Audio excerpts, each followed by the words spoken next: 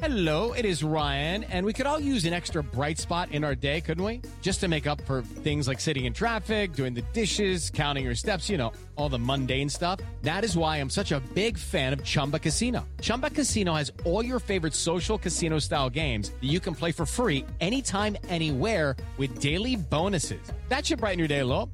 Actually, a lot. So sign up now at ChumbaCasino.com. That's ChumbaCasino.com. No purchase necessary. VGW Group. Void where prohibited by law. See terms and conditions. 18+.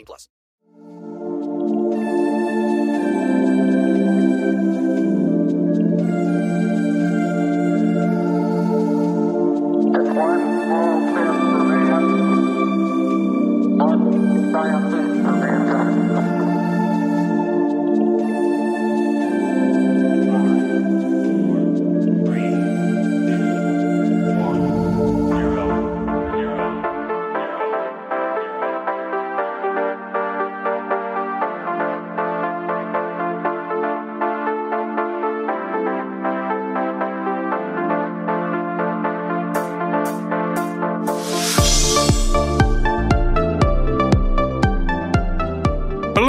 Listeners, and welcome to Ohio Mysteries. This is our 10-minute mystery edition, a little slice of intrigue in the middle of your week. I'm your co-host, Steve Yoder, and with us as always is our storyteller and journalist, Paula Schleis. Hi, everybody. Last year, a new nonprofit called the Porchlight Project, a group based in Akron and headed by Ohio true crime journalist and author James Renner, had its first success. Porchlight raises money for forensic tests to help solve cold cases. And tests that it paid for identified a suspect in the 1987 murder of Barbara Blatnick. Barbara was 17 years old from Garfield Heights, and she disappeared one night after leaving a friend's party. She was found raped and strangled alongside O'Neill Road near the Blossom Music Center in Cuyahoga Falls. But her killer walked free for decades. DNA now has identified a 68-year-old man named James Zastonic of Cleveland, and he's scheduled to go on trial for Barbara's murder this October in Summit County Common Pleas Court. Now the Porchlight Project has set its sights on another case, and this time the main goal isn't initially to catch a killer, but rather to give a murder victim his name back. That case is our 10-minute mystery tonight. This story goes way back to August 29, 1969, on the east side of Cleveland, Ohio. Today, East 82nd Street, the area near East 93rd and Kinsman Road, is an old brick road surrounded by power lines and brush. But back in 1969, a 65-year-old man named Frank Forney lived there at 3182 East 82nd. Frank's stepson, 15-year-old Danny Little, was helping him that day. They were working on the house and cleaning up the yard, and Frank told Danny to burn the refuse they were collecting. Well, Danny had a look around. The house was next to a vacant lot that abutted the Penn Central Railroad tracks. And on that lot, he spotted a black barrel. He'd seen it there a few days ago. It looked like a good vessel for a trash fire. So the kid tilted the metal drum on its side and rolled the sealed container over to the house. The boy could tell whatever was in the barrel smelled pretty bad, but there's no way he was going to stifle his curiosity. So he unscrewed the bolt that held the gray metal seal in place and pried off the green lid. And inside was something he probably spent the rest of his life regretting having seen. Inside were the remains of a man who had been dismembered, shoved by pieces into the drum, and surrounded by an oily caustic fluid that no doubt was meant to dissolve him. Danny called his stepdad Frank, and Frank called the police, and they arrived just before 11 a.m. The 55-gallon drum and its gruesome contents were transported to the office of Cuyahoga County Coroner Sam Gerber. Sam Gerber, by the way, is a legend. He held that post from 1937 to 1986, 4 decades of being in the middle of every high-profile murder case in Cuyahoga County. He was so well respected, his contemporaries even honored him with the title of Mr. Coroner of North America. Anyway, when Gerber opened the barrel, he could see the head, neck, right shoulder, left arm, and left leg. They were exposed above the fluid. The rest of the body, parts of it having been sawed through, were submerged in a few gallons of a thick brownish-black fluid that reeked of chemicals. Gerber and investigators set about removing and cataloging everything they could in an attempt to identify the man and his cause of death. The victim was black. The coroner described his color as medium brown. He was about 6'1", could have been anywhere from 28 to 45 years old. The chemicals meant to eliminate all evidence of the man did not complete their work. Still visible on the inside of his left forearm was the name Sally, written in a rather amateurish style tattoo. He wore a wristwatch on his left arm with the Walham trademark and a gray metal stretch band.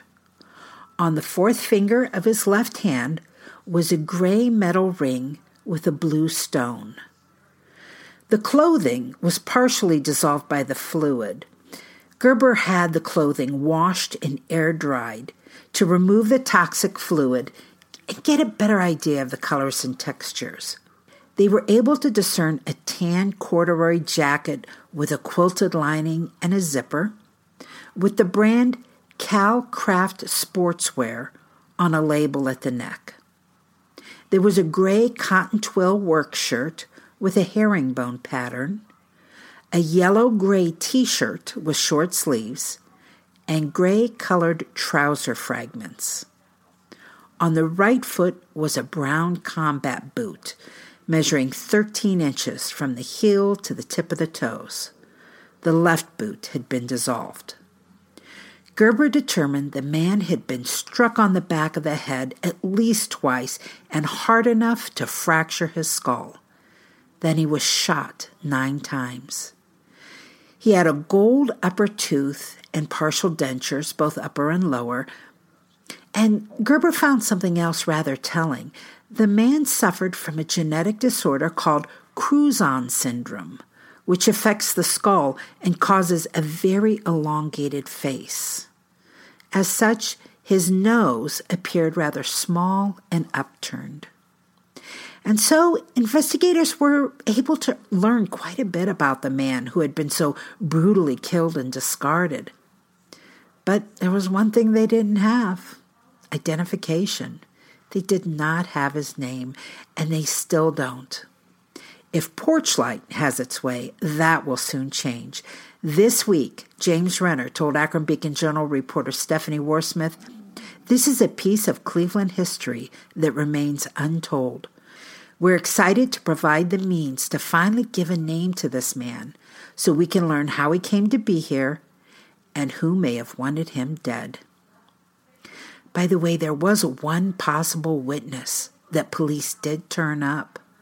Back in 1969, they said they found an informant who said he had witnessed the man executed at the hand of black nationalists. Now, I'm no historian on that topic. I only know that the 1960s and the early 1970s were a very active time for groups like the Black Panthers. Anyway, this informant said the killers had shot the man with a .38 caliber revolver and a shotgun. And the coroner did indeed recover 9 .38 caliber bullets from the victim's body, though no shotgun pellets were found. Over the next few weeks, police tracked down information on missing men to see if they matched their victim, but they didn't. They checked jewelry shops in the hopes of finding the seller of his watch and that unique ring, but that came to nothing. They even had dental professionals trying to identify who did the work on those upper and lower partials, but didn't have any luck identifying where those came from. Of course, the first step in finding a killer is understanding who the victim is. That could give a huge clue as to why someone would have wanted him dead.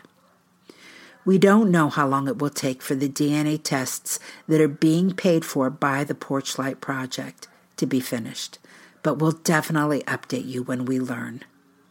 In the meantime, anyone with info on this case can call the Cuyahoga County Medical Examiner's Office at 216-721-5610. Select one and ask for the Investigations Department. By the way, I was curious, so I looked on NamUs and found out that there are 102 cases of unidentified bodies in Ohio that are listed on the NamUs website. That's a database of Jane and John Does around the country. And just in case you're curious, here's the breakdown of the major metropolitan areas in Ohio. 56 of those 102 cases are in Cuyahoga County. It's more than half the statewide total. There are also 6 in Franklin, 6 in Hamilton, 4 in Mahoning, 3 in Lucas, 2 in Summit, 1 in Stark, and 1 in Montgomery. Now, these complicated familial DNA tests that they are doing today, they use genealogy to trace identifications. And even though they can take months to do and a lot of money, it really is good to be living in an era where it's quite possible to solve most or even all of these. That's it for this week's 10-Minute Mystery. We'll see you here Sunday for our next regular full-sized Ohio Mystery episode. In the meantime, enjoy the rest of your week. May all of your mysteries have happy endings.